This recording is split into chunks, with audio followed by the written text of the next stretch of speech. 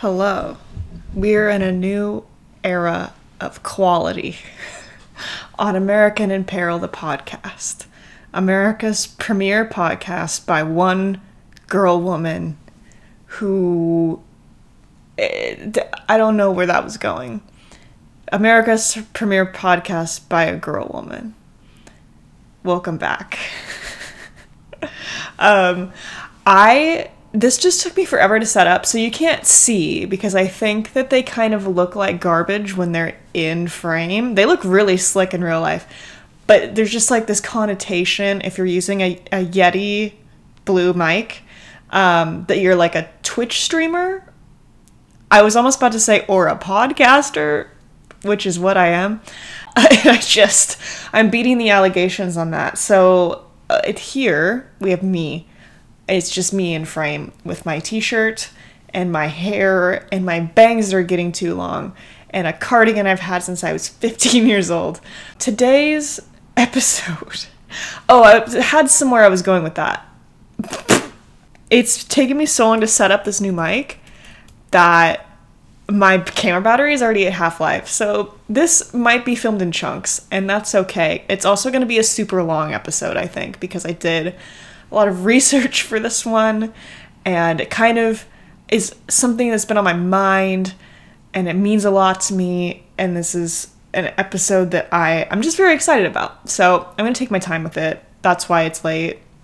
Whatever late is for this podcast. I've been uploading like once a month, so who cares? Anyway, just bear with me with this one and have fun with it. I don't know. It's a new year. It's 2024, and I think we should give longer form content a chance. And I also think we should stop calling things content. I would like to think that what I do is art. That might be generous. But that's the emotion I feel when I'm making this, is that I am producing a craft. I'm crafting. I'm not trying to meet like an algorithmic quota, you know. But before I shove myself up my own ass, just introducing this. Hi, I hope you had a great holiday. I hope that you had a little bit of a break, if possible, for your job, your profession. Maybe you're in school. I don't know. My holiday was pretty good. I got like a week and a half-ish off. I saw my parents. I hung out with friends that were in town. It's been pretty good. It's been a pretty good, solid Christmas break. I had nothing else to share there. I got the mic for Christmas from my grandpa and his wife, Judy. Shout out to you guys. And we're back, baby. I'm also back to work, which kind of sucks. I mean, work is fine. If you're listening to this and you're my boss, work is fine. But one thing that I didn't do enough over the holidays, and that is sort of the point of this episode, is that I think it's really nice to go out and see people and meet people and be in the presence of other people. And I know that I said, like, I saw family, I saw friends. Yes, I did. I also didn't see as many as I would have liked. You know, it feels like the holidays used to be, like, at least in my family, like, such a big thing. And I think, like, since some people in my family have, like, passed away, or, like, people have just gotten less close, like, that's not as much of a priority, I guess. But also I think getting together in general is not as prioritized recently, like since COVID. Obviously, since COVID. I think people are a little bit avoidant of social experiences. I think in your daily life, like it's a good thing to do. I think you should be going out and seeing people, you know, people that you like. Like, it obviously cutting off some family that, like, is shitty. Go ahead. I'm not...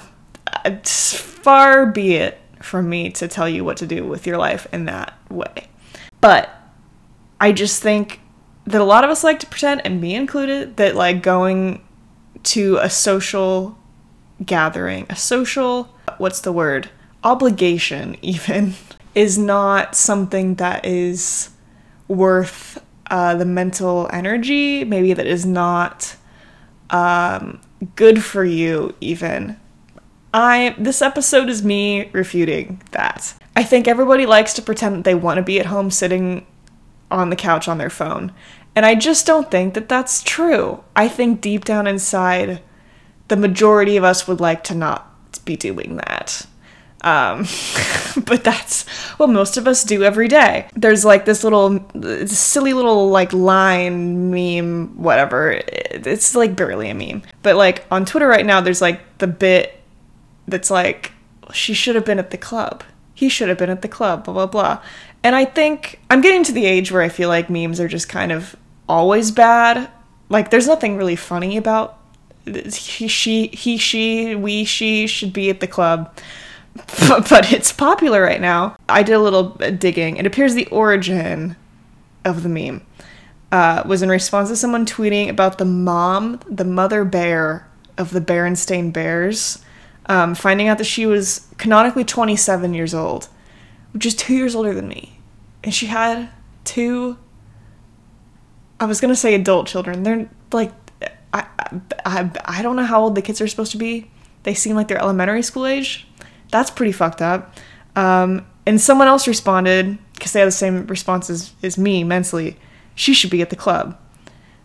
So it's really not that serious of a meme. It's very stupid even. But it has really taken off. I found some personal favorites that I would like to share with you, which is that Joan of Arc was only 19 when they burned her alive, but she should have been at the club. As well as Timothée Chalamet is really a stepdad at 27. He should be at the club. Its basic idea is that somebody is an age where it should not be that serious and you should be going out and having fun. I will not be debating that the 25 to 27 contingent is too old to be a step parent or to be burned at the stake. That's not the debate that we're here to have. I fall in that debate on the side of it is too young to be a stepdad, but some people do it. I don't care if that's what you're doing with your life. If that's what Timothée Chalamet wants to do, I don't give a shit. Maybe he's really good at it. And if he isn't, honestly, who cares? That they have enough, those kids are going to be fine. I don't think anybody's genuinely recommending that anybody go to the club. But I'm about to recommend that you guys all go to the club. And I think it would be really healthy for you. And this is a disclaimer before I get started and people get mad at me. If you personally are vulnerable to COVID in any way, like you're worried about giving COVID to someone in your life that is vulnerable to COVID. And by vulnerable to COVID, I mean like if you get it, you might die, like you have some kind of cancer or diabetes or like disability or lung problem, asthma, severe, I don't know. This does not apply to you. I'm not telling you that you need to go out and expose yourself to that. That's fine. I don't have to tailor every episode to every person in the world. And if you fall in that contingent, this episode definitely is not for you. And I think that there are many other things you could do with your time. Just a recommendation.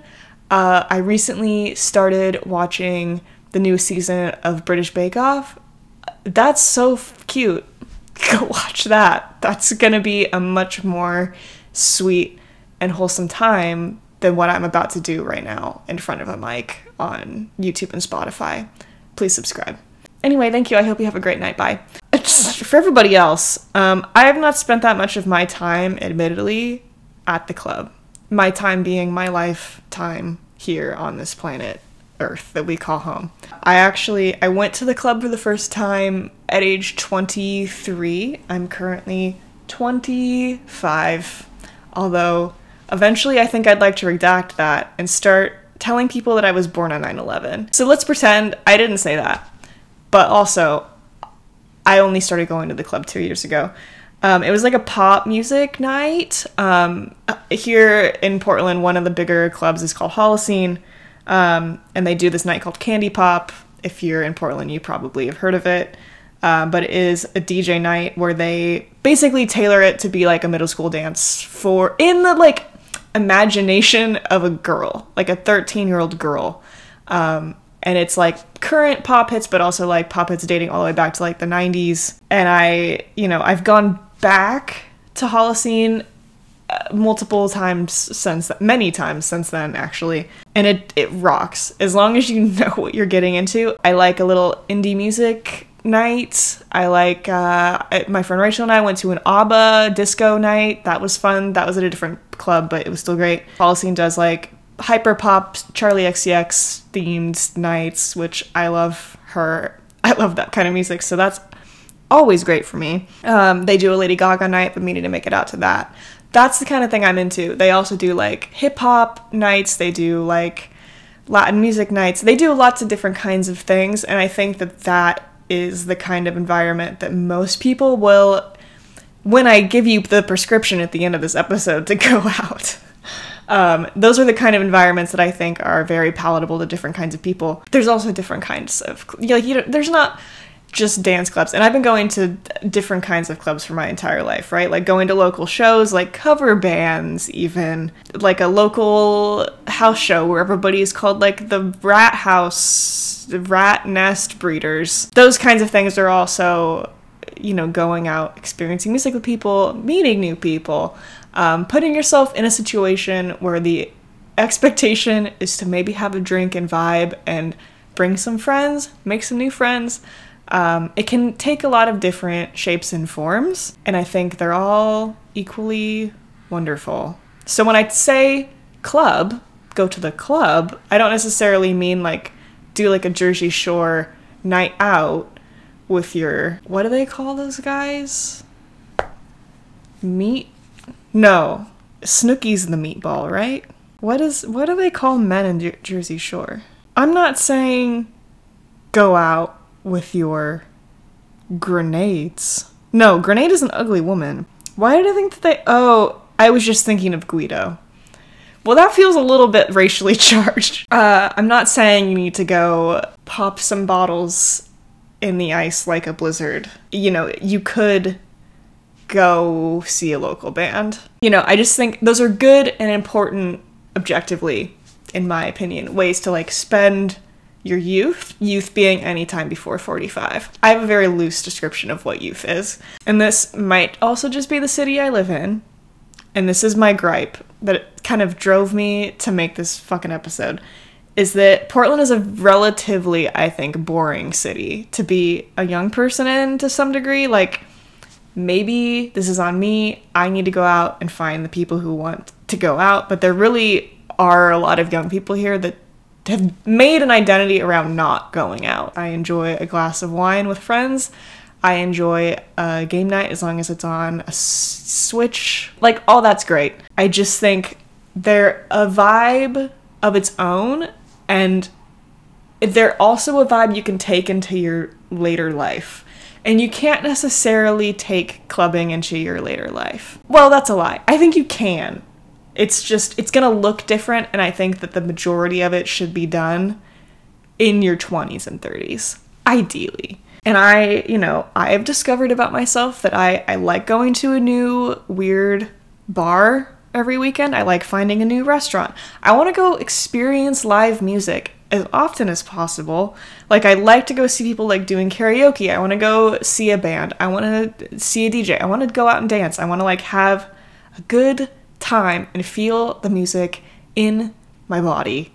And that is like a extremely important form of release for me. And I just, I want to feel something besides boredom, which is what I feel most of the time at home. Walking is great. Going out during the day is great.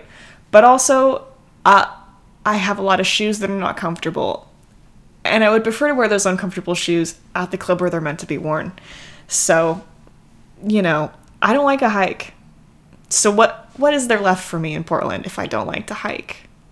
You see my complaint? You see where I'm coming from. But I also don't think this is like a Portland-specific issue. I think it's much more of a widespread issue. I'm literally going to be quoting from the fucking Surgeon General on this episode, because I know that I'm right.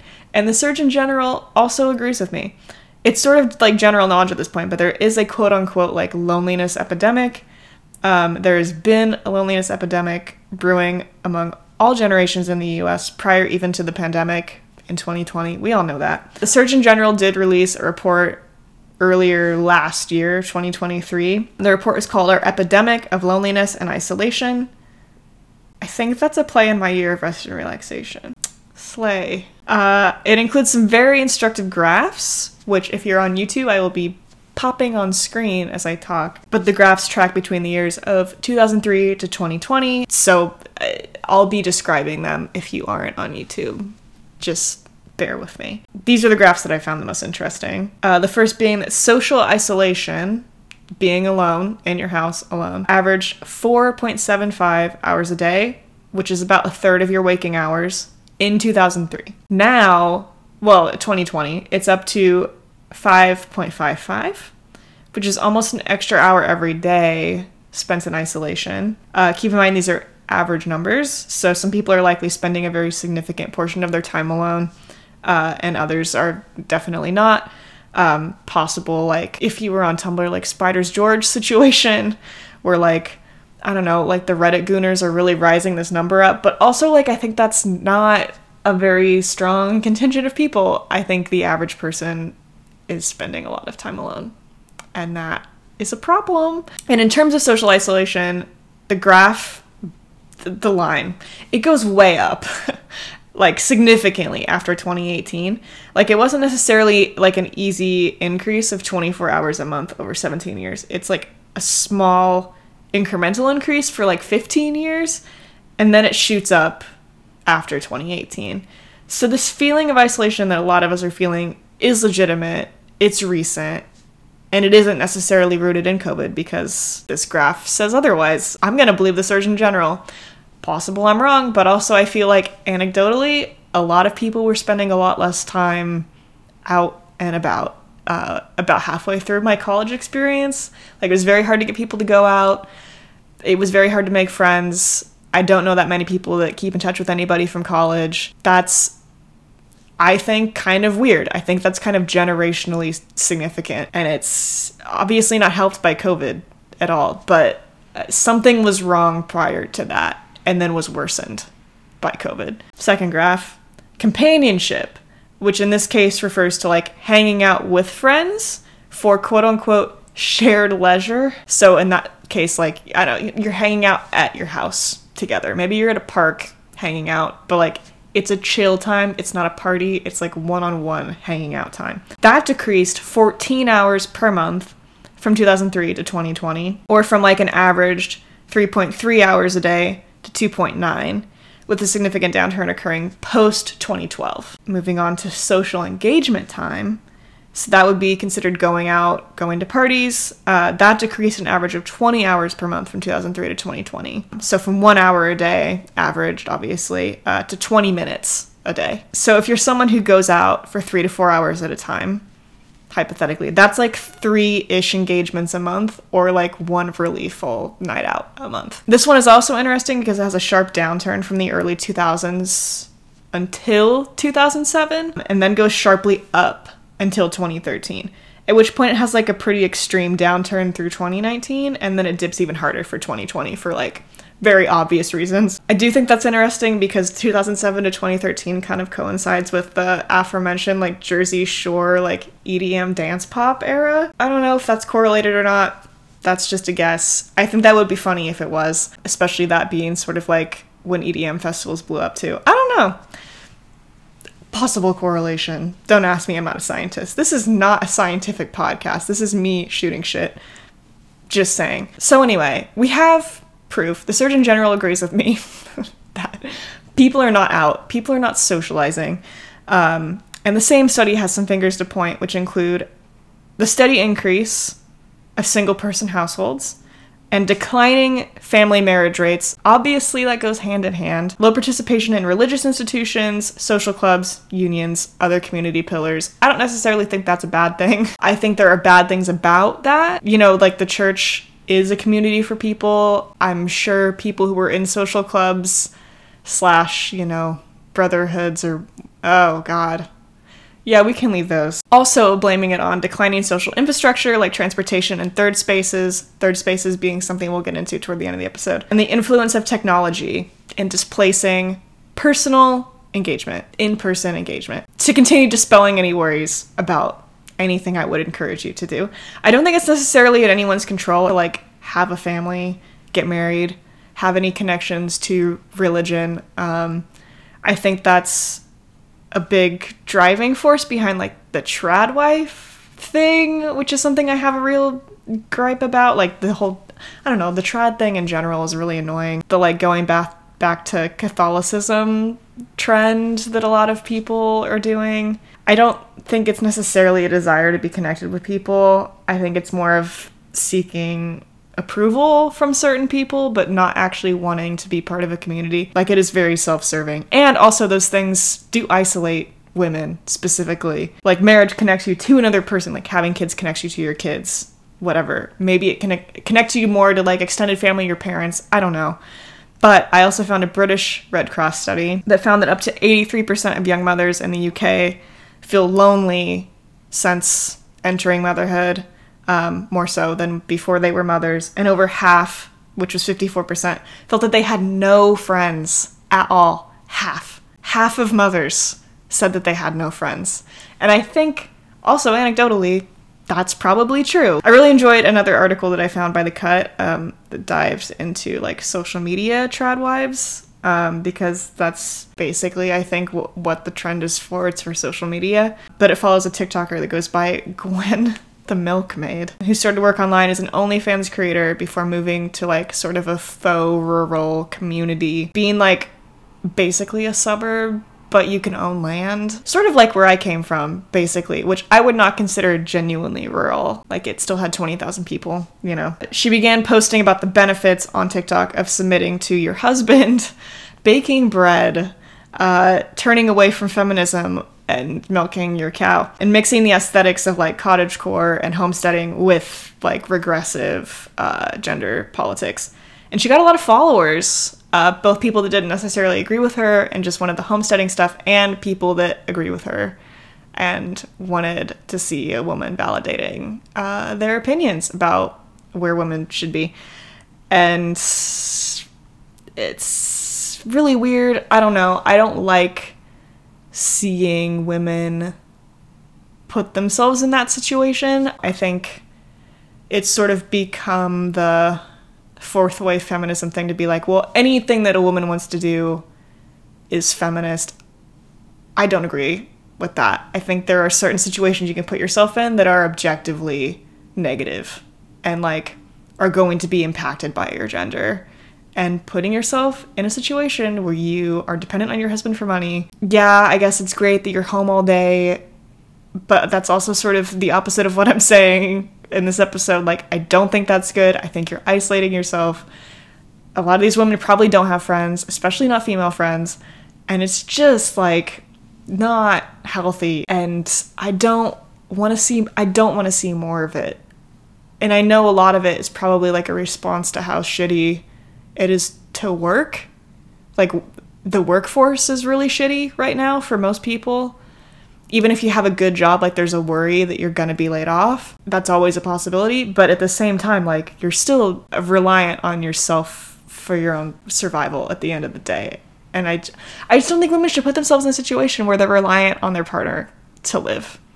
Is that so wrong? I don't think that's so wrong. And another thing, before we move on from this topic, I just don't understand about like the appeal of some of this stuff for people that aren't.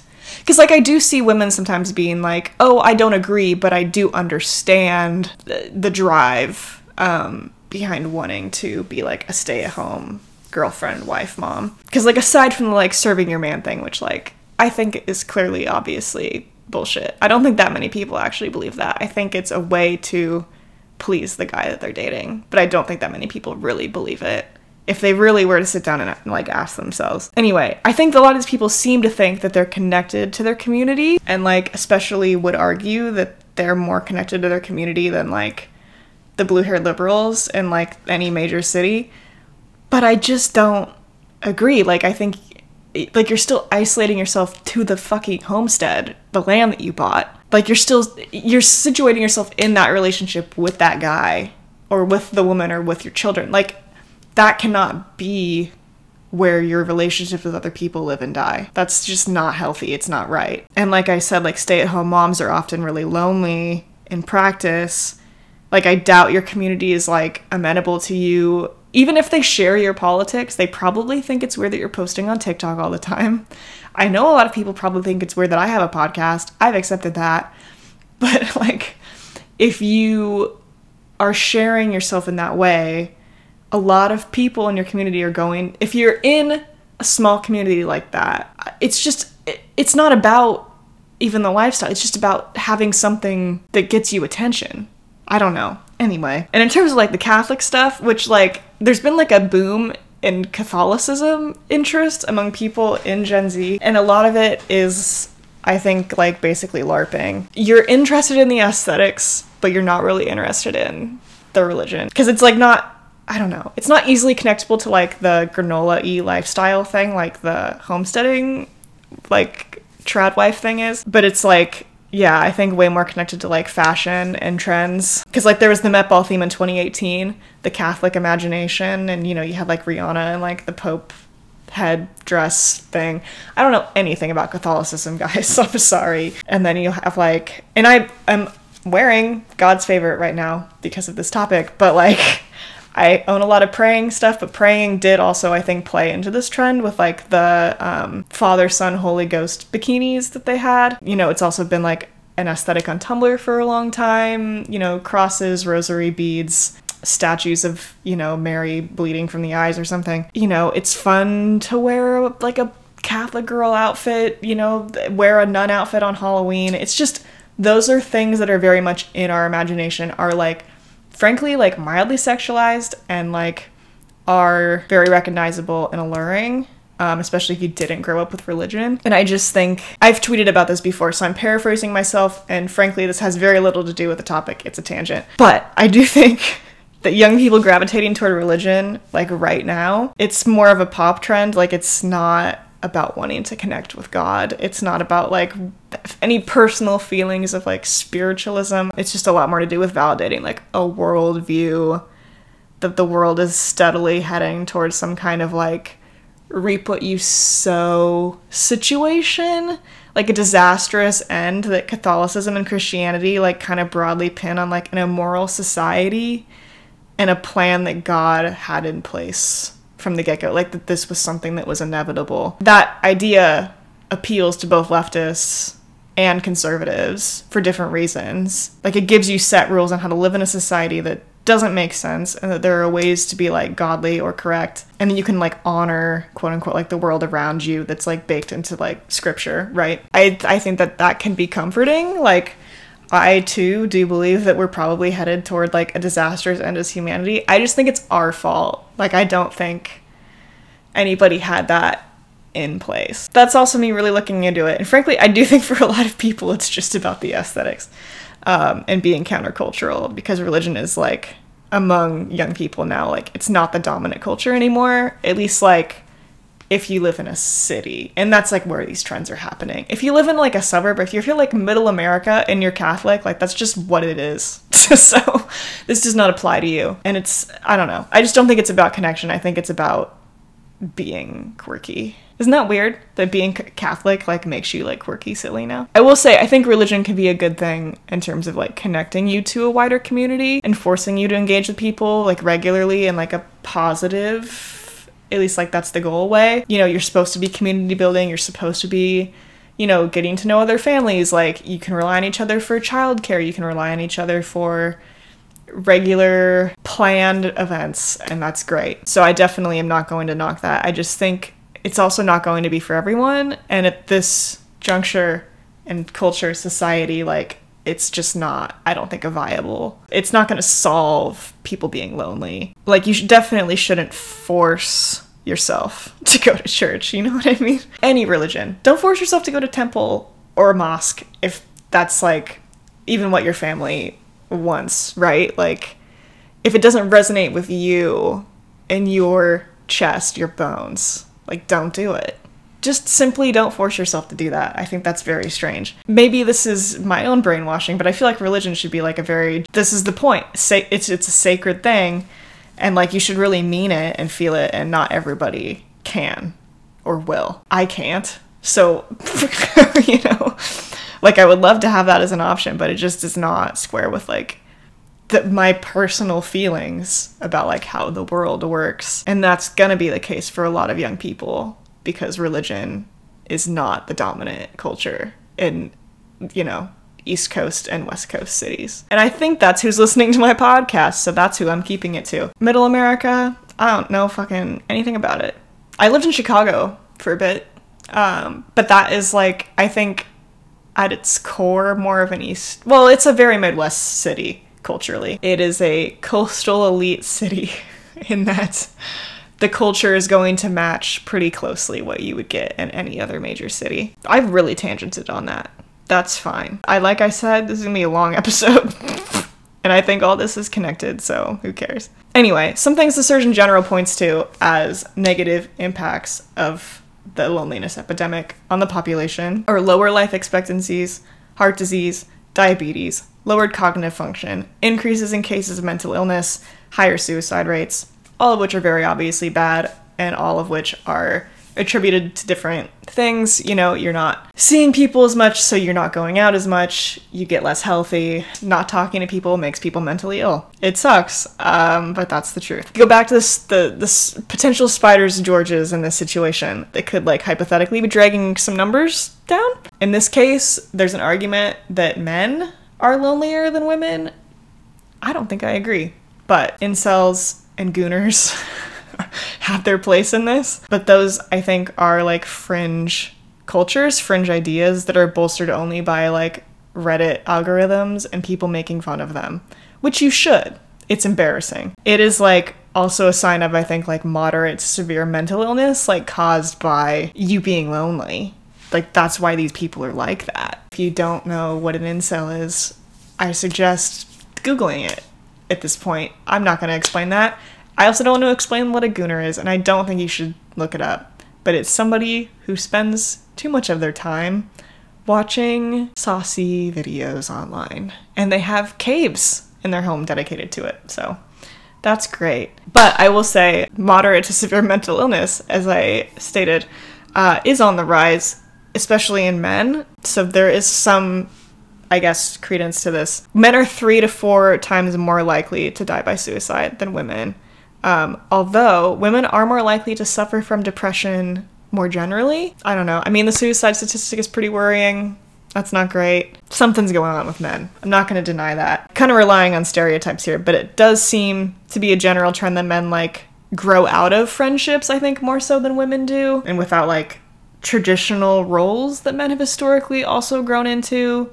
You know, fatherhood, careers, things that are more expensive and less accessible than they've been to previous generations. You know, it does seem like a lot of men are lost and unsure about what to do with themselves. Like, you don't have a family to provide for. If that was a goal, like, that's out the window, I guess. Like, women don't really want you to provide for them anyway, unless they're like the freaks on TikTok I just talked about. There is no model of masculinity that yet, I think, makes total sense for Gen Z, or even like millennials, I guess. And it's easy to joke that like men have become podcasters, or that men are like DJing or getting into silly hobbies. That sounds healthier to me than, I don't know, like the alternatives that we've started to notice. Guys having new hobbies is a good thing. Make friends with each other through shared interests. Also, that's not to say that like masculinity is even something that I think needs to be recontextualized necessarily. Like in my ideal world, like masculinity and femininity are just like possible aesthetic descriptors for people. Like I don't personally feel like my personality is all that feminine or masculine. Like I think that your personality should just be you, right? Like not necessarily connected to your gender. I don't think anybody should feel like they have to fit like a particular role to be like a good and happy person. I don't think fatherhood or like providing were even particularly good goals for men in the first place. Like I don't think they necessarily make men happy. You know, there's a lot of middle-aged men that I know that are not satisfied, and I don't think that would change no matter where they're at. I don't know. Look at Don Draper. Is that a good enough example for you? You don't have, like, having it all does not fix you. I don't know. But I do think there should be some kind of rethinking of, like, what it is to, like, be a guy.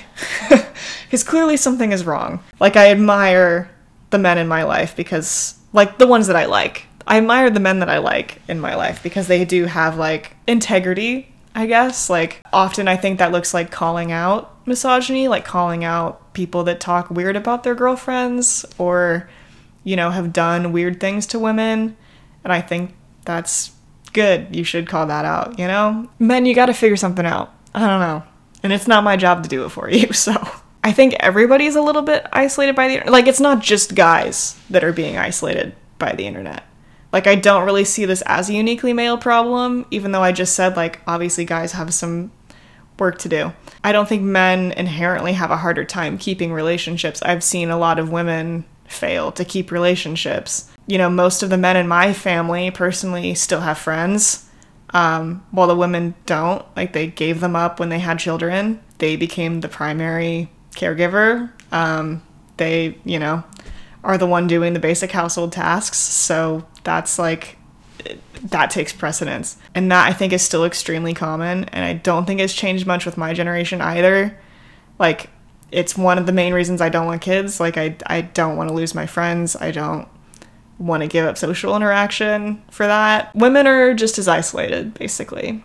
And a lot of it's the internet. Some of it's like gender dynamics. Yeah, I have seen women become isolated due to like internet stuff as well.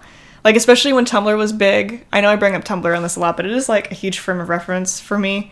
Like, I definitely did see that at the time as like a primary form of social interaction when it wasn't in hindsight, you know? Like, the memories I have on Tumblr are important to me, but they're also not as important as like, you know, going to parties, going to sleepovers, taking trips to like the beach and stuff with friends in person. Like, all of those memories are like everything to me comparatively. And I think it's really easy for anyone of any gender to get disenchanted with like living and like the beauty of being with people and like hearing people laugh and talk and like just know each other and like the intimacy that comes with knowing each other in person. You know, I think we get so overexposed to each other online that you also get sort of annoyed with people. It's hard to see horrible things happening every day and like also like the minutia of everybody's life and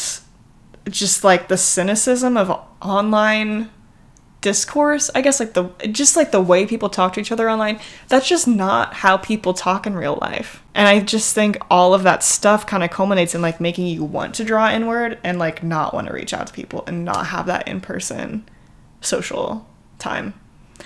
It's really bad. And I think this is my last hot take of the evening before we get in. Well, that's so not true. This is my last hot take for this section. And this is something I think a lot of people are really not going to want to hear. But I think we're all going to pay significantly for the normalization of working from home. Like, I think we all like it now. Like, I enjoy it. I'm half in office, half in person. I do feel like working from home in terms of having a job is more fun.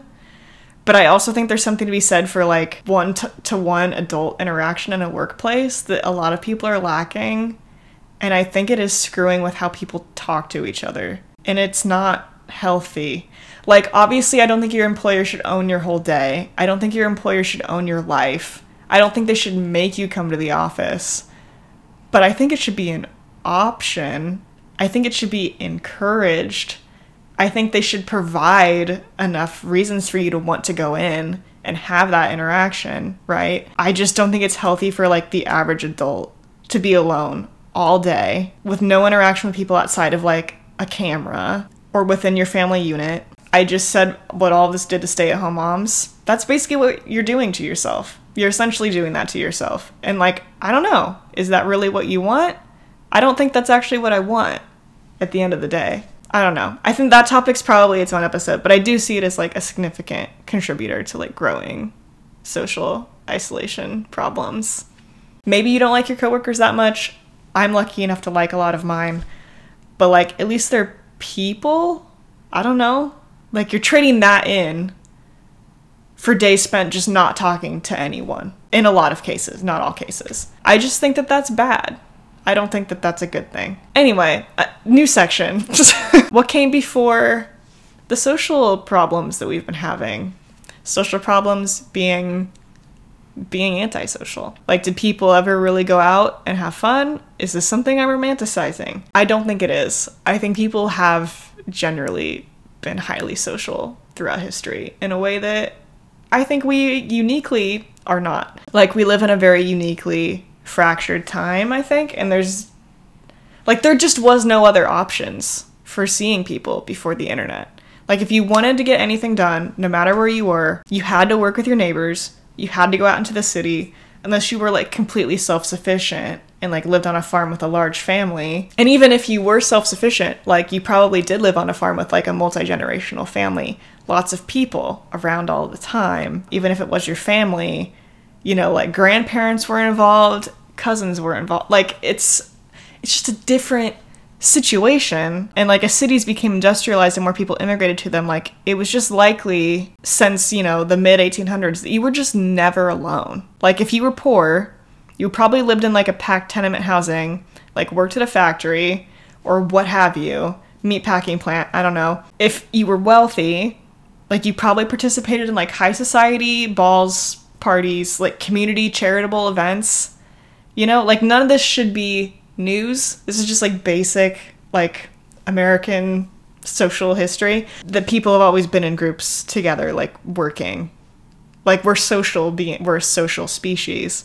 You know, places for socializing have likewise existed in tandem. There've always been places to, like, go meet new people. Ancient Greece, to be clear, had, like, symposiums for, like, intellectual men, which were basically, like, house parties that fronted as, like, a meeting of the minds or whatever, which, like, I don't know, sounds like some shit I'd do today, but whatever. As well as, like, they had meeting spaces known as, I'm gonna butcher this, capelleia, that functioned kind of like bars. Ancient China had taverns, daily social gathering situations. There have always been places to dance. Taverns are, like, a global thing. Theater is a global phenomenon. Everybody loves to drink. Everybody has had formal social gatherings. Even, like, peasants in the 14th century would go to, like, fairs and carnivals. They even probably had more time off than you did. Surprise, surprise. You have less time off than, like, a serf. Frankly, that's how it is. That's how it was. RIP to all of them. But what I want to talk about in this episode, this is sort of the main tangent, is the club. What is the club? Who's historically gone to the club? And why are those people important? Disclaimer. A lot of disclaimers in this episode because I don't want people to yell at me. A lot of this will be from, like, a Western perspective because that's what relates more directly to American culture, and that's what this podcast is about. But please feel free to comment if you're on YouTube of, like, non-Western examples of this or examples that I just didn't put in here because I would love to know more. Just throw some stuff in. Maybe you're a professor. I don't know. Tell me some stuff. Starting with social dancing, which has existed throughout history, various levels of economic and social strata. From about the 14th century onward, we have historical record of court dances, large balls thrown in royal courts, courts of high-ranking members of society throughout, you know, Europe, England, France, Austria, Italy. The big places to be in the 14th century. Dances were learned, and people stuck to a small variety of styles that were appropriate for court life. French royalty were known for extravagant balls and parties, which was partly why they were resented. And what happened to them happened. Probably have a good idea of, like, Regency era dance from, like, Pride and Prejudice, those kinds of movies, Bridgerton, whatever. Those acted as, like, a way for large communities of middle to upper class, specifically more upper class people, to get together and present their children to society. Your coming out ball, you know, as well as socialize. And they were meant to result in, like, marriages and stuff, you know. It was a way of keeping wealth within a certain community. So dance in this way has existed as a way to demonstrate social place. And in a way, I guess, like flex on people of like both your strata and a lower strata. But eventually this idea of like large, fantastic gatherings, specifically for dance, became more democratized in the US. Nightclubs became commonplace in the mid-19th century, in major cities only, to be fair, primarily also in New York City. A smaller town or rural community would likely only have bars or taverns, which you could dance at. You know, there's no one's stopping you from bringing a fiddle or something. But no dance halls until the turn of the 20th century, when dance halls are Grange halls. We had a Grange hall in Newburgh, actually. They're very... I can imagine, once upon a time, a Grange hall would have been a great place to be. Those became quite popular throughout the US through the 1940s, and once dance halls came into play, those also functioned sort of, I guess, like a Regency ball. It was more explicitly about fun. And all of this is obviously only public space. Private parties among all classes would have had dancing and music as long as someone was willing to play an instrument and sing a little song. It's not like dancing just became a thing in the 1800s. Like, people have always loved music and moving to music. Anyway, originally, nightclubs were an offshoot of vaudeville and theater. So you can think of like proto nightclubs as being like a cabaret, like the Moulin Rouge. That would be the late 19th century in France. Jazz clubs or speakeasies like the Cotton Club in Harlem in the 1920s, as well as like honky tonks or juke joints in rural areas in the US. And most of these would have had some kind of live band or stage dancing. Only a cabaret would have been seated in most cases.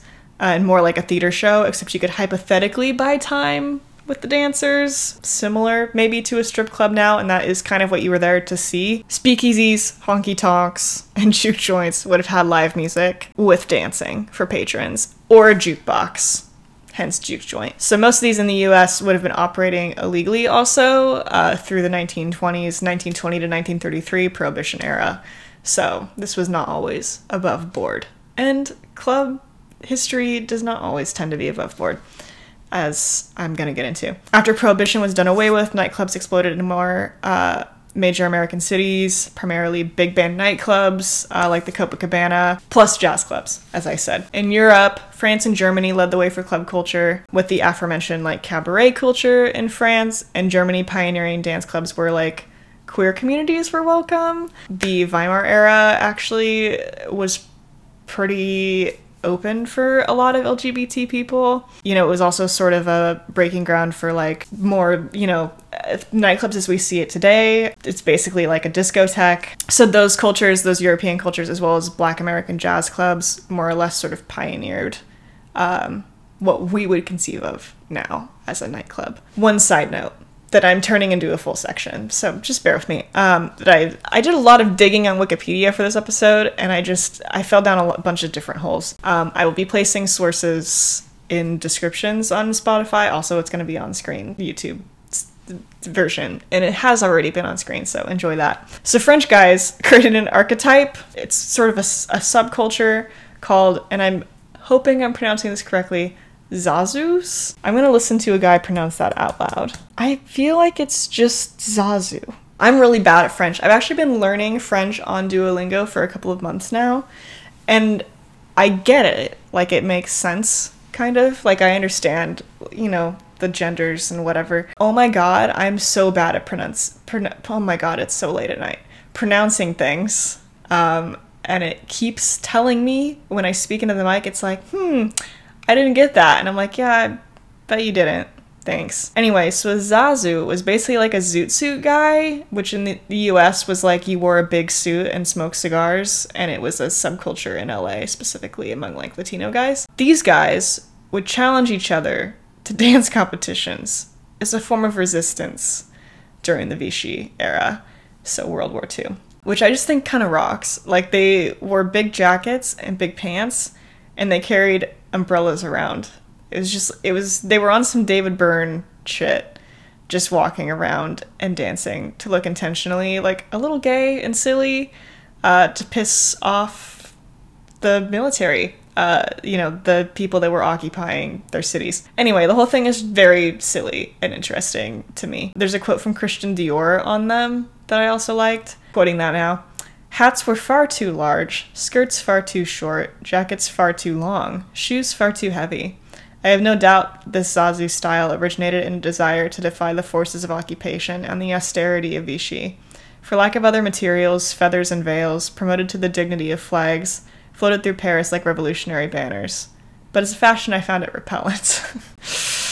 That's fine. The response to them was actually quite serious, though they weren't like severely punished on average. They were derided in the press by like Vichy sympathetic journalists, well, Vichy hired journalists probably, sometimes culminating in public beatings by like, you know, Nazis, French Nazis. And many Zazus were affecting like gay or feminine mannerisms just to fuck with people, but a lot of them actually were gay. Some were rounded up and interned in concentration camps during the war. One guy, his name is Pierre Seal, has talked very openly about his experiences being captured, interned. Many horrible things happened to him, actually. I would recommend, if you think you can handle something like that, looking it up and reading his story. It's very insane. Very difficult stuff to read, but also that I think like the average American high school student is probably not getting that perspective. In Germany, the resistance was more outwardly political and less irreverent, but it was still a little bit silly. That group is referred to as the Swing Kids or the Swingjugend, and they were primarily teenagers. The Zazus ran a bit older, for reference, like 20s. And these kids, the German kids, were interested in swing music or jazz music and were outwardly antagonistic to efforts to get them invested in like Hitler Youth stuff. There's one quote that I liked, that everything for us was a world of great longing, Western life, democracy. Everything was connected and connected through jazz. Fashion for swing kids was more inspired by British culture. They wore sports jackets, those funny like Winston Churchill hats. Is that like a pork pie hat? I don't really know. And like a more manicured, like classy, you know, style for gals. They also spoke English with each other, not German, which would have been a bit antagonistic at the time. It appears the fascination was one of unifying kind of to an ambiguous Western culture in response to pressures to be like nationalistic for Germany and subscribe to like German cultural signifiers. They often mocked Nazi lingo, saying things like Swingheil, which is like a little silly, corny, whatever. They were also a little homophobic. They called the Hitler Youth the homo youth, but they obviously loved like American and British culture, and American culture specifically, considering jazz was like the thing that unified around. Jazz music was, I think, fairly self-explanatorily like offensive to Nazi ideology, it being like a Black American cultural movement. It was seen as promoting sexual promiscuity, which also the Hitler Youth was apparently against. They did not want to have fun over there. However, discotheques were not legal. Those operated as places where swing kids could meet up and be normal kids, basically. They would have played music off of phonographs, would not have been live. They would have been present in most major German cities. The Swing Kids did also organize more politically than the Zazus. They had break-off groups, some of which got in pretty serious trouble. So you can see how nightclub culture is, you know, a little bit political, a little bit rooted in like some genuine resistance. You know, it's not all just fun and games. 1960s had rock clubs, go-go dancing, places like Electric Circus and CBGBs in the 1970s. Psychedelics and weed became really popular. These were places to do them. But it was still very much about like music and community building, you know, politically organizing in the 1960s around music as well. Music festivals started to explode in popularity between the late 1960s and the 1990s, which obviously carries on into today to some extent, especially in the UK. They love a music festival. Actual disco came along in the 70s, leading to a plethora of places to go dance all over America, specifically, like Studio 54 in New York, which also sort of led more to bringing back like a safe space for queer people and people of color to mingle outside of like straight white dance spaces. And this is also when you start to see like 1970s, 1960s, like party drugs really take off. Poppers, Coke was back, as well as like more fashion signifiers tied to club life. With disco, obviously you had like the pants, and everybody wore like big flashy like colors, and I think that's all quite fun. There was significant backlash to the disco movement in the US, especially from suburbanites. The Disco Demolition Night in Chicago was an example. About 50,000 people showed up to Comiskey Park at the behest of a shock jock radio guy. His name was Steve Dahl. He hated disco. maybe also some other things related to disco. He invited everybody to a White Sox game where the idea was to come down to the pitch between games and destroy disco records. And it turned into basically like a riot. There were explosions and fires, and eventually the police came and broke it up. But it's pretty piggy. It's a real piggy thing to do. Yeah, when disco fell out of favor, it was replaced by like new wave and glam and punk. All these things you could kind of pick your poison in the 70s and 80s. And those genres lasted, ebbing and flowing through now, really. A lot of our music is indebted to new wave and punk. In terms of big popular things to go and dance to, sort of started to fall out around the 90s, which is when rave culture comes in. Raves are technically illegal, at least in their like pure traditional form. It is a UK specific tradition. There's some comparative phenomena in the US. House culture in Chicago, which resulted in like an anti-rave ordinance that I learned about when I took a Chicago music class when I went to school in Chicago. It's still in effect in the city, like to this day, like you can't play music past 2 a.m. If it's like a big group setting situation. You have to pay $10,000 if you're throwing a loud party anywhere past 2 a.m. Which, you know, like disco, the house scene sort of fostered like a predominantly like queer and black community. There's also like similarly like the club kids in New York, that was sort of like a Warhol revival thing. That was also very queer. A lot of people of color, they threw illegal parties and raves at random locations throughout the city, as well as like going to the big clubs in the city. RuPaul was one of them. Björk hung out with them as well. And it imploded because of a murder. So there you go.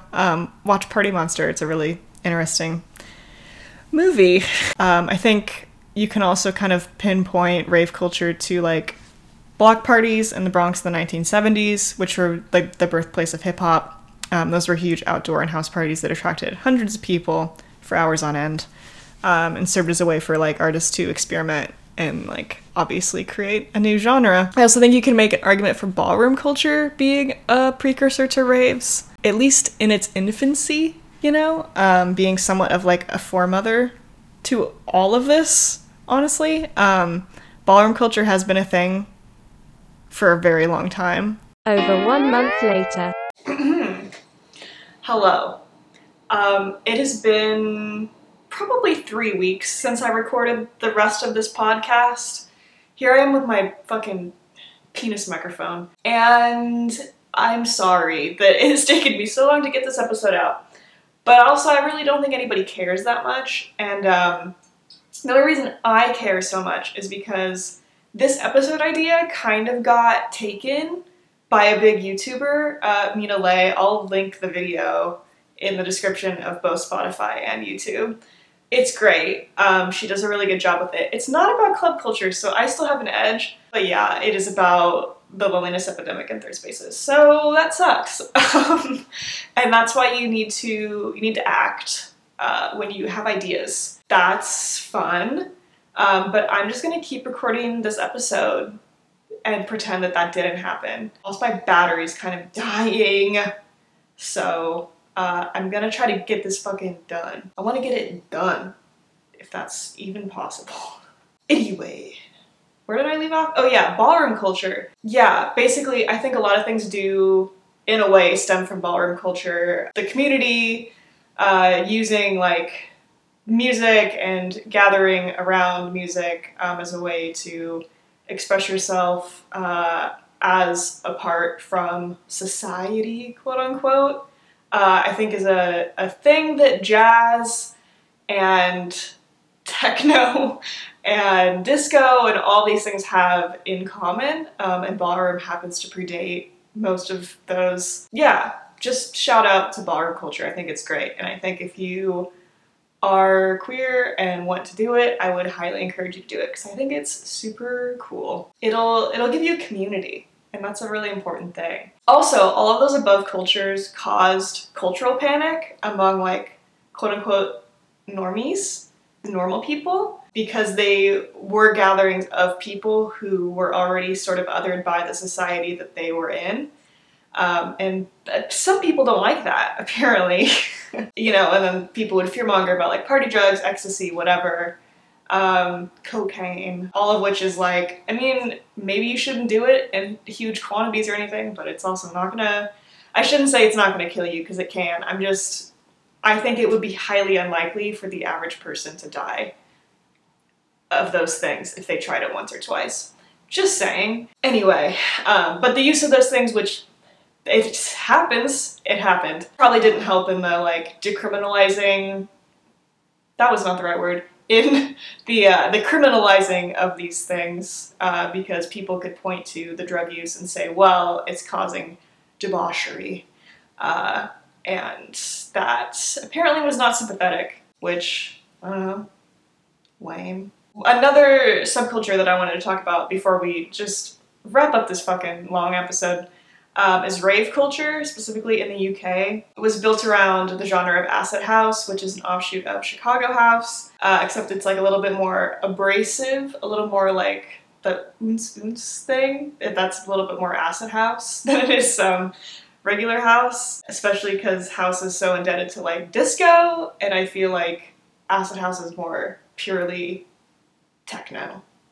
Although I'm not a specialist on any of these things, so don't listen to me. But if you want to like do a hot comparison of like Chicago house to like acid house in the UK, it's sort of like Beyonce, Break My Soul, right, would be like Chicago house. And then, and this is not me shitting on it at all, because I think this is great. I think it's super fun. The SpongeBob episode where he's dancing with the jellyfish and it's in his house and it's like, there's all the lights going. I'm gonna play a little snippet of it.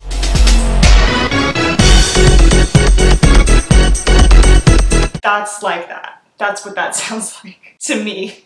To me personally, that's what that sounds like. But limited time here, so if you're interested in learning more about UK rave culture, acid house, whatever, some movies that I would recommend: Nowhere, Greg Araki, 24 Hour Party People, Michael Winterbottom, and Beats by Brian Welsh are all great movies. Go watch those if you have any interest. Liked all of them, thought they were great. If you like electronic music in general, it has all basically stemmed from disco.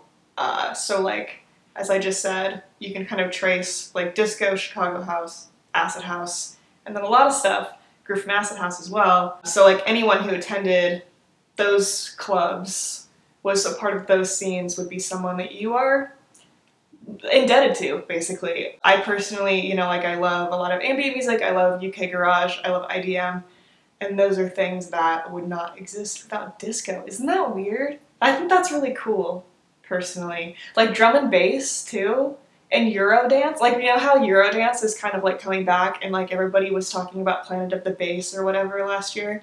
That's all the same. It's all dance music, baby. And all of that sort of stems from disco and house. House stemming from disco. Anyway, I can talk myself in circles on this, but just, it's all connected. The European American dance music, collective dance music experience is a great thing. I get very excited about it, if you can't tell. Anyway, what's my point here? Why am I going through all of the history of this? And all of these things served as connective tissue for a wider community.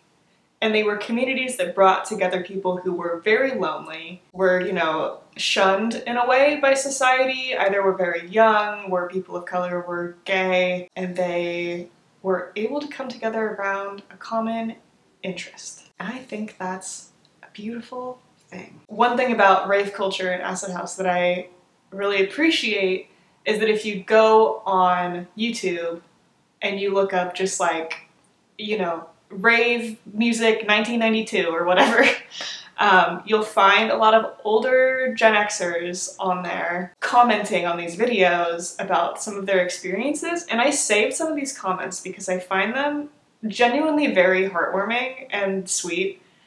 So here's one. Love this. 53 years old, remembering my 20-year-old self. No drugs for me, but lots of mad dancing. Great times. Another one. Have never stopped listening to this music alongside all the new stuff that comes out. My kids are now in their 20s, grew up with it, and my son who DJs always mixes in some old school. Sorry, the audio on that bit's gonna be shit. Whoops. I'm gonna repeat that comment because I fucking forgot to start recording. I hate myself. Anyway, started raving in 89, met my husband, also a raver, and in 91.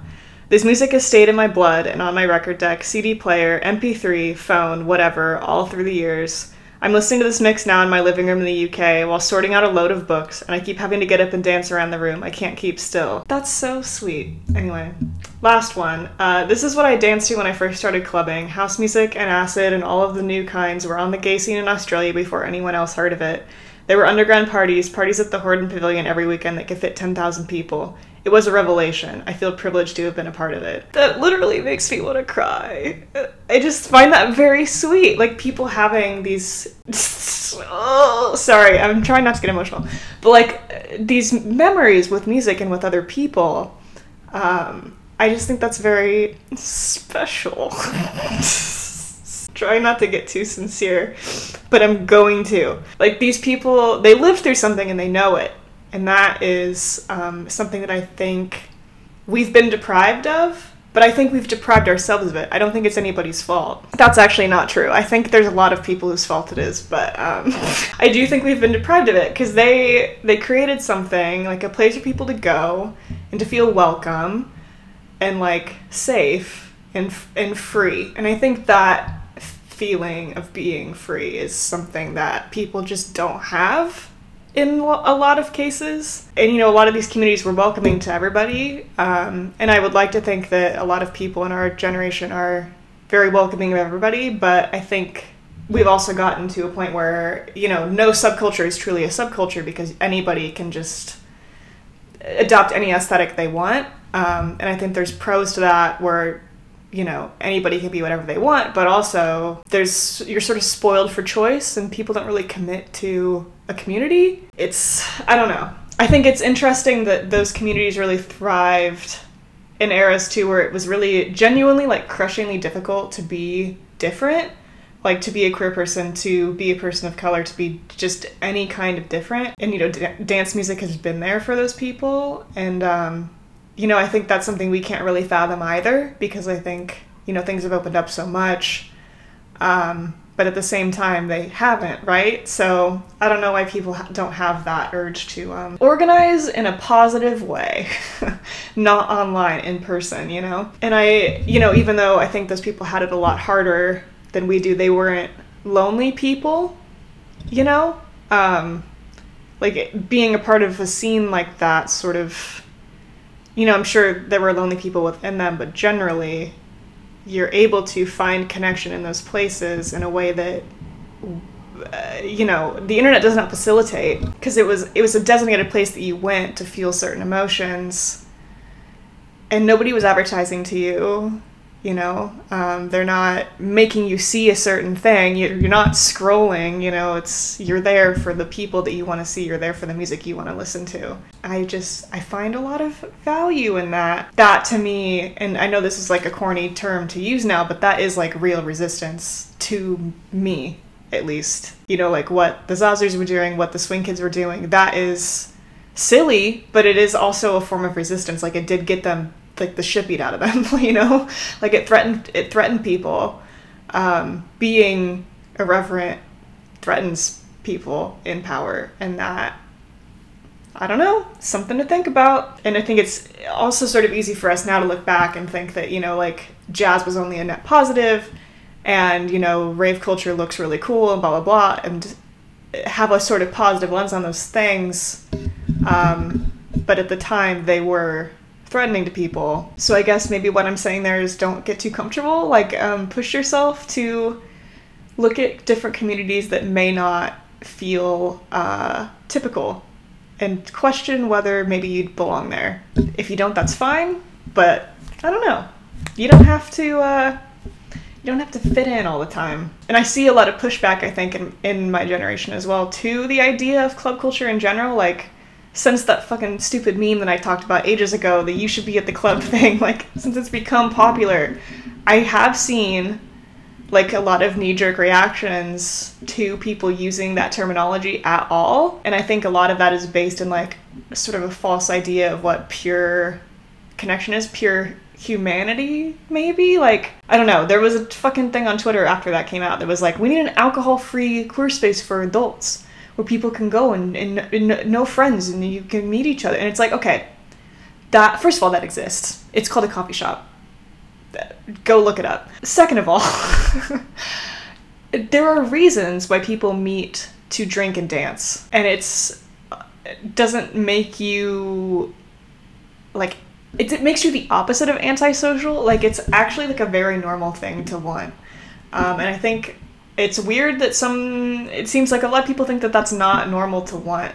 Especially as you get into your mid-20s like I am, and I start to see people be like, oh, you know, I don't go out anymore. I'm not 20. And it's like, that was only 5 years ago.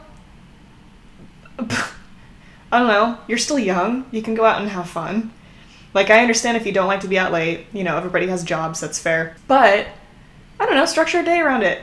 Try it out. I think it's good for people. Personally, I think it's good for people. And I honestly do think as long as you don't have any problems with it and, like, it's safe for you to be around, I think being around alcohol is also not a problem for most people. Like, you can be around it, and if someone else is drinking and you don't want to drink, like, great. 3 hours later. We're back on it. I went out, I had a glass of wine. I went to a wine and reading night, which, this really speaks to the topic that I was just on, actually. I think that you should attend things, whether they are dance club related or not. I'm gonna be so inarticulate for the rest of this episode. Anyway, yes, alcohol-free spaces. I think that, yeah, there's time and a place for something like this, right? Because obviously you need spaces where people who can no longer drink, have, you know, are unable to drink for health reasons, addiction-related reasons. That has its place and is valuable. But I also think if you don't have any issues with drinking, like, being open to going to places where people are going to drink and being able to have ownership over not wanting to drink is like a skill. And it's going to lock you out of social experiences if you cannot turn those things down, but still attend the event. And I just think that's something that a lot of people haven't been able to learn because of COVID. Granted, I'm 25, so I'm talking about like a very specific subset of people, but yeah, I think if you're able to safely partake in a situation in which there is drinking, don't let that stop you, I guess, if you don't want to drink. I don't know. I think a lot of people rely on like online life as a substitute for social interaction, and eventually you're going to have to get to a point where going to parties or going to an event, that's gonna have to replace the online social stuff because it's so much less fulfilling to be fully social online. This was actually something I talked to someone about when I was at the event, which is that, so they were doing grad school online. I have worked online for a couple of years now. Now I'm half in the office. And I just think being able to be, this is like work related, right? But being able to be in an office and like read people's body language and understand where they're coming from in person gives you so much of a better grasp on who that person is. The interaction feels more real because it's more real. But I think it's easy to forget that when you've been stuck online for so long. And like they were saying that basically you get so much more exhausted with social interaction even when it's online because it's so hard to escape. And it feels, this is now me putting words in their mouth, but something about it is just more draining than a social situation in person. And I think that's why so many people feel like they don't enjoy being social, quote unquote, is because so much of it has taken place online and not face-to-face where it's supposed to. Anyway, I'm super drunk, so I'm gonna try to wrap this up. Another thing is that I think a lot of people my age specifically have this idea of what going out looks like from like 2000s pop culture, where it was like Paris Hilton like getting fucked up at a club and getting arrested for coke, or like going to the Jersey Shore. And then, you know, as I said earlier, like, I don't know, that's just not how it looks in real life. Like Like the Hills is maybe a good example. Like going to the clubs and doing bottle service is like not how it works. That's not unless you're in LA. And that's not even what most people in LA do. Like generally I feel like, at least for me, going out looks like finding like a themed night.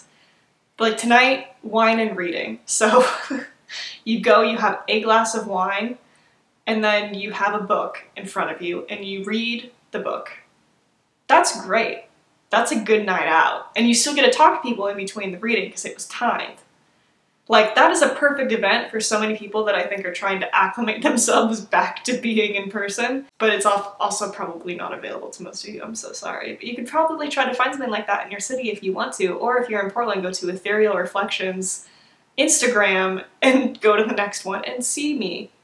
Say hello to me. Anyway, there's so many things you can do. You can go to a local show, you can find a band that you like, you can find a themed bar. I don't know, Portland's lousy with themed bars. We've got like a clown bar and a goth bar, and we've got a clown bar. And these are like good opportunities too to like support the arts in your city, you know, like go to a gallery opening, like that's something that Amelia and I, my friend and I, who I went out with tonight, have done. You know, there's so many other things you can do besides dancing. I know that was my big tangent for this episode, and like that's what makes me happy, but you need to find something that makes you happy. You could go to a board game store and play board games with people.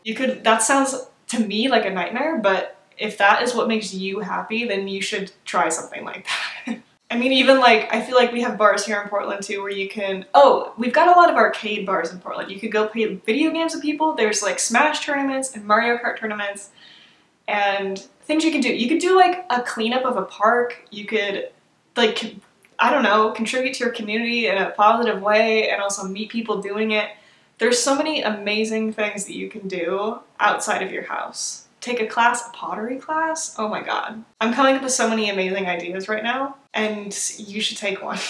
I will say, and this is the last portion of this episode, some of these options are becoming more and more scarce depending on where you live because of the erosion of third spaces.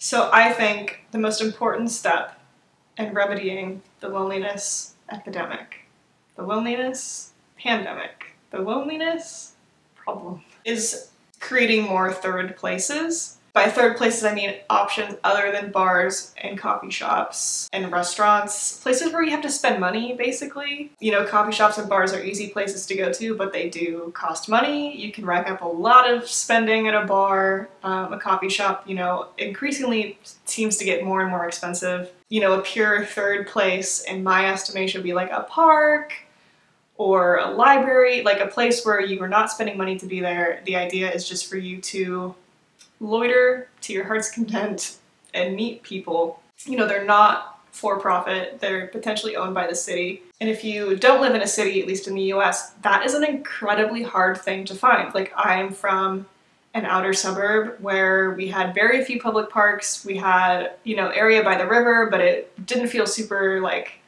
hospitable to kids. We had a skate park, which is great if you're a skater, but not so much if you're not. And otherwise, there weren't that many places to go if you didn't drive specifically, and also if you didn't want to spend money. You know, more specifically, not having a car is a big barrier to entry for a lot of people in the US if you want to try to find a place to hang out. And that is just no good. Like, I think a lot of people in America are very familiar with the vision of like a long highway with just fast food in it, and gas stations and like used car dealerships, and nothing stimulating and nothing worth you going to with friends. Why would you go to McDonald's with friends? You could go to McDonald's with friends, but it would be a little bit depressing, I think. And if you do see like a third place in one of these kinds of towns, like usually it's like a strip club or a diner, which thank God for Sherry's. Where I'm from, Sherry's was our diner. It's a chain in Oregon. And that is where we spent a lot of our time as teenagers because that was the only place you could go. There was a yogurt shop for a little while, like a froyo place. That wasn't a place you could hang out at for very long. And there was a coffee shop. And those were the only places you could go that weren't like openly hostile to you hanging out and being a teenager and having a good time. And frankly, even the diner would get a little bit pissed off at us at some point, like, because we were there being annoying. But it's, I think, very difficult specifically to be a young person in these kinds of places because there's nowhere for you to go let off that energy, which is why I think also in a lot of suburbs you see like heavy drug use in kids, drug abuse specifically, and just getting into trouble because there's nothing for kids to do besides get into trouble, and it's not positive. It's not a good thing. We've failed as a nation. But what is a third place? What is the actual definition? Third place concept was invented by a sociologist named Ray Oldenburg in a 1989 book called The Great Good Place, defined as a place neither home nor work. So home being the first place, work being the second place, and third place being the place where you go to hang out and have a good time. It's just for getting your jollies in a completely non-sexual way. Sometimes, most of the time. Third place is primarily defined by, and these are the bullet points that I wrote, defining it. Lack of obligation. So you don't have to be there to work. You aren't there to do anything. You're there by choice. You're there to have a time that you want to have. It should exist as a place to meet others, either strangers or friends. Community has grown around the space, so there's people that you are familiar with there eventually. You know, you start to literally grow a community.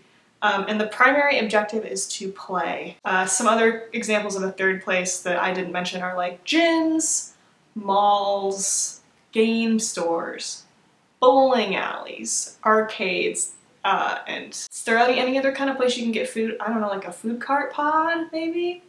Would all be third places, although those are places where you would go to spend money. Technically that could be considered your objective, but generally you're there to be away from home and work. There are some, I think, valid arguments that online space counts as a third place as well. You know, Twitter, Instagram, Tumblr, Reddit. These are places that do exist to create community, like to foster connection between people, even though they're not in person, you know. But being able to use those sites to make friends has felt more and more difficult, I think, in recent years. Although you can still like get involved in trends and, you know, feel like you're a part of a community. I think they also make it quite easy for you to passively be in a community and like watch other people tweet, watch other people make posts.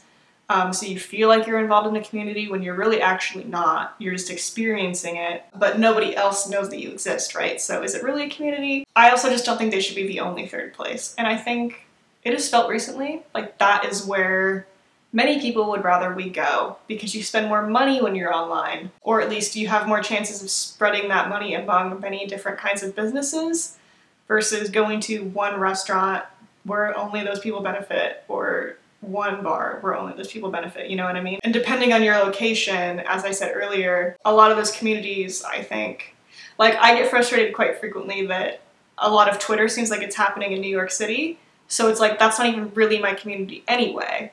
You know, like technically my community is in Portland. So, I don't know. I think it's good and it's bad. Anyway, back to location though, and the lack of third places. Living in Portland, I feel like we have a lot of options. Like I have many places that I can just choose to go to regularly. You know, I have my tea shop I go to, I have bars I go to. You know, my favorite restaurant is like a building away from me. It's, you know, these are places that I can go to meet friends whenever I want. Whereas, yeah, if you live anywhere else in the US besides a major city in my mind being anywhere over like 500,000 people, you know, that's gonna be more and more difficult. And, you know, when you get to towns that are like under 50,000 people, you're really squeezed for things to go do.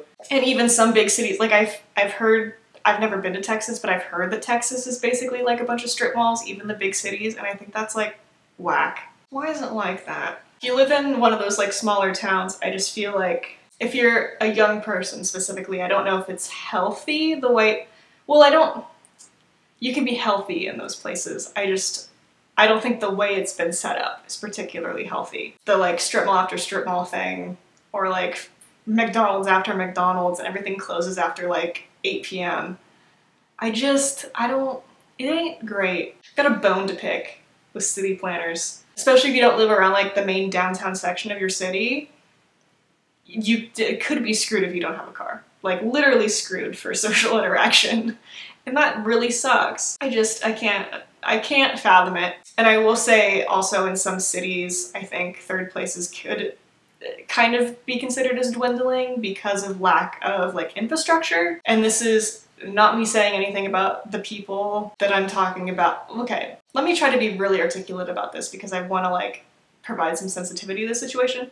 But I think in a lot of cities, there are a lot of people having mental health crises, like actively in a lot of third places, and that makes it feel like you can't go there because you're in someone else's space. Like there are some parks in my neighborhood that I would consider unviable for hanging out with people because there are other people living there, and it makes me feel like I am intruding on their home. Because I am. You know, the closest library to me, I also don't feel like I can go to because it's got like guards outside because they don't want people coming inside that look a certain way.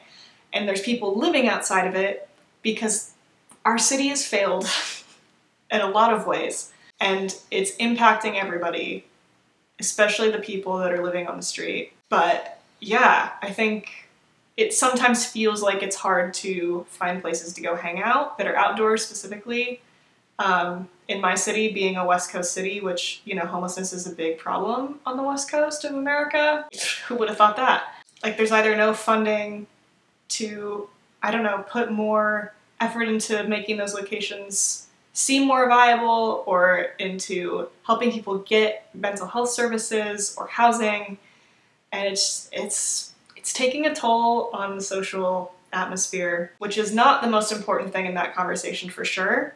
But while we're on the topic, I guess, I feel like it was worth mentioning. So if you want many parks to go to and healthy third spaces in your city, I think maybe you should advocate for housing for everybody. Just an idea. Or also, very specifically, I think advocating for like drug and mental health services. Drug addiction and mental health services. Because specifically, I think in those cases, usually many of the people involved are drug users, and it would be great if they could receive help for those things. Anyway, this is all sort of a big jumble of just reasons why the US is fucked up. But anyway, I got to thinking about this topic because I saw a set of TikToks recently by the same person. She's a millennial, and she says, I paraphrased it, but she's basically was like, I don't know what Gen Zers do for fun. When I was younger, we went out, you know, we engaged in club culture, we went to a mall, or, you know, we did things outside, and that doesn't seem very popular anymore. So she was wondering what Gen Z did for fun, and all of the answers, and I know it probably, like, the algorithm is like putting the most depressing answers at the top for some reason, but a lot of the comments from kids, like people younger than me, because I consider myself sort of like a millennial Gen Z hybrid, is a millennial, which is why my podcast with Michaela is called Millennial Breakdown. But anyway, a lot of these comments were like, I don't have fun, I watch Netflix, I stay home. And they don't even say that they have hobbies when they stay at home, just that they sit at home and they are on their phone. And that makes me really sad. Like, I'm not trying to be like a downer or like exaggerate, but like that is something that you should not accept as your reality. Just like, full stop, I think you should try to not accept that as your reality. And I know a lot of that's probably depression, and it feels like you can't leave your house, and I know I just listed a bunch of reasons why it's very hard to go out in America, but I think we need to start trying. This is me saying we need to start trying. You know, I have to assume a lot of these people too are people that just do not have friends. Like, they don't have friends that they knew well in high school even, or if they do, maybe those friends went to college away from them, or they went to college away from their friends, and they're no longer connected, and they weren't able to make friends in school, or they didn't go to school, and they didn't make friends with their coworkers. Like, there's a lot of failures that happen there in connection that I think in some ways are quite natural, but in other ways I think people get very lazy because you can just pick up your phone and text someone or check out what they're doing online. And that's just, you need to make an in-person effort, but it often doesn't feel like we're incentivized to do that. You know, it's easy to get to a place where there's no one to go out with, I guess is what I'm saying, and I have sympathy for that. But like, genuinely, I think everybody should be putting in effort to make connections with other people if you don't have any. There's ways to do that, and I've listed a bunch in this episode. It's something I've been in the process of learning as an adult, especially in the past like year or so, that you do have to put in that effort, and it is on you to make friends. Like, it's not just gonna happen to you. And your parents will say, oh honey, it will just happen. It does not just happen anymore. You have to put in the effort. I'm telling you, you have to go outside and do it yourself. And that is hard, and it sucks, and that is the situation we've been put in, and I'm just saying, sometimes you gotta push past the suck. That's my quote of the day. If you're not in school, if you're not working in person, you have to put an effort in to make friends. There's no other way, and it sucks. And my next episode of the pod actually is about dating apps, because I have a good friend, Michaela, who I have my other podcast with, and they are on the apps. They're soul sucking. So I kind of want to talk to them about the apps, because I have not been on the apps for 3 years because I'm in a relationship. And I think, unfortunately, dating apps are some of the main ways that people my age do make friends. But if you're in a relationship, that's obviously not going to be an option, aside from Bumble BFF, which like kind of sucks. I don't think dating apps even should be your way. The internet is not even your way to make friends, to be honest. Like, messaging somebody on Instagram, I will say, is good. Like, messaging somebody that you follow, that you are mildly friends with or whatever, and being like, let's go get coffee. I think that's a really great thing to do. But to find people you don't know, I actually do not know how good it is at establishing friend connections instead of like just dating connections. Because like, I met my boyfriend on Tinder. I'm not gonna knock dating apps for like actually getting you dating somebody. All of my adult friends I've made have been either through my boyfriend, like his friends and their girlfriends. It's been through really trying to pursue friendships at work, or it's like been talking to neighbors. It's weird. Though you really gotta like try. It's crazy. So I guess, I don't know, my recommendation there is like, if you just see someone in your daily life and you're like, I think I could be friends with them, just go ask them to hang out. They'll probably be flattered, and if they're not, then they weren't gonna be a good friend to begin with, and you don't have to worry about it anymore. I don't know. It's scary, but you also eventually will get less scared of it. Like today, when we were talking to a new person at the wine and reading night, I was just like, so what's your life story? You know? Like, what is your job? What do you do? What are your passions? And like, she seemed really receptive to it. And that, I think people just like to be asked about themselves. And it's not that scary once you start doing it. I'm losing steam. So that's all I have to say. But I'm very passionate about this, if you couldn't tell by this long, meandering episode. And I think everybody should be passionate about connecting with other people. 2024 is the year of fun and liberation. That is my vow to myself. I think I'd said on Twitter that it was the year of fun and libations, but I'm changing it to fun and liberation because, first of all, I think that it would be great to see people feel more politically liberated, but also personally liberated. So I think we all need to go out and we need to have a good time and we need to start acting normal.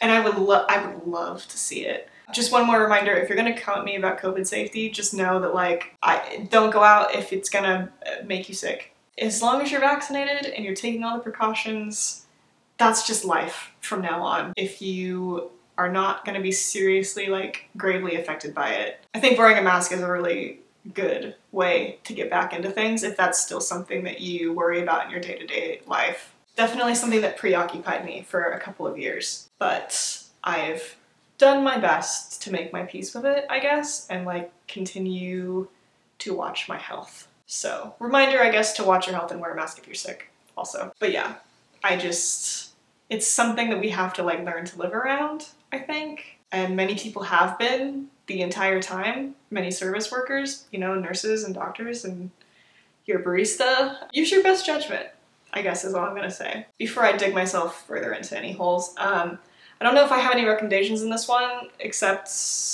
one movie and two books, actually.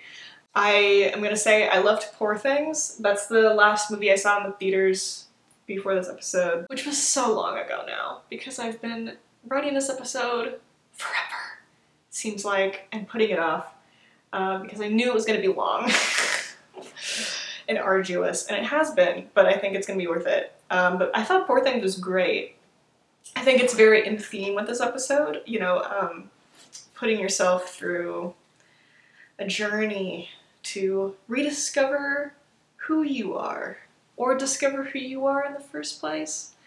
If you never discovered who you were, which I think many people probably haven't, it's a good movie that made me want to like get up and do something with my life. And not many movies do that. Felt, it's a very fun and weird and gross movie that not everybody will like, but I did love. And for books, I read recently Sweet Bitter, which my boyfriend is a bartender / server, and it just gave me a lot of insight into that life. It's about girl moves to New York City, becomes a server, like a fancy restaurant. And it's very in the lingo, like, honestly, if you like The Bear, you'd probably like Sweet Bitter. It's like very similar in that way, where it's like you're in the kitchen and it's very intense and you're like always moving from one scene to the next, and it flows very well. So I enjoyed that. I liked the prose in that a lot. And then I also just finished reading, I think Berlin is back here, by B. Seton. Yeah, that one was a weird read. It's about a girl woman my age moves to Berlin after sort of having a falling out with her roommate, and bounces from apartment to apartment, and like gets herself into some weird situations due to her like declining mental state and like an eating disorder and like all these things happening in her brain that I found very relatable without making you think that I'm really mentally ill, because I'm not.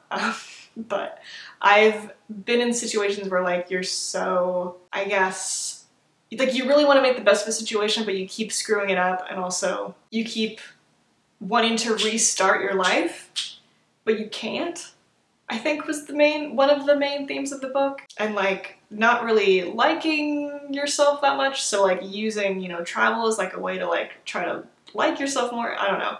It was a very, very good book, and I think that I would love to read another thing from B. Seton. Yeah, that was a great book, as I'm talking about it.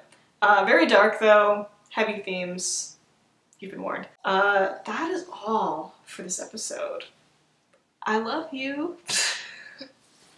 If you're still listening to this, like an hour and a half in, thank you. And if you are not, you're not hearing this anyway.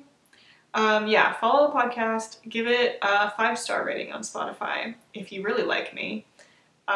Give it a like if you're on YouTube, or give a comment, because I'd love to hear from you. I'd like to know your thoughts on this. Sorry if I got a little, like, judgmental or aggressive in my opinions on this episode, because, like I said, I'm a little passionate about it, so don't get mad at me. But if you do, also, that's fine, honestly. I can live with that. So, the end. For me, one request. Go make a plan. Make a plan for next week with a friend, or just plan to go sit at a bar, or plan to go dancing. Find a show, get tickets, and go. Thank you. All right.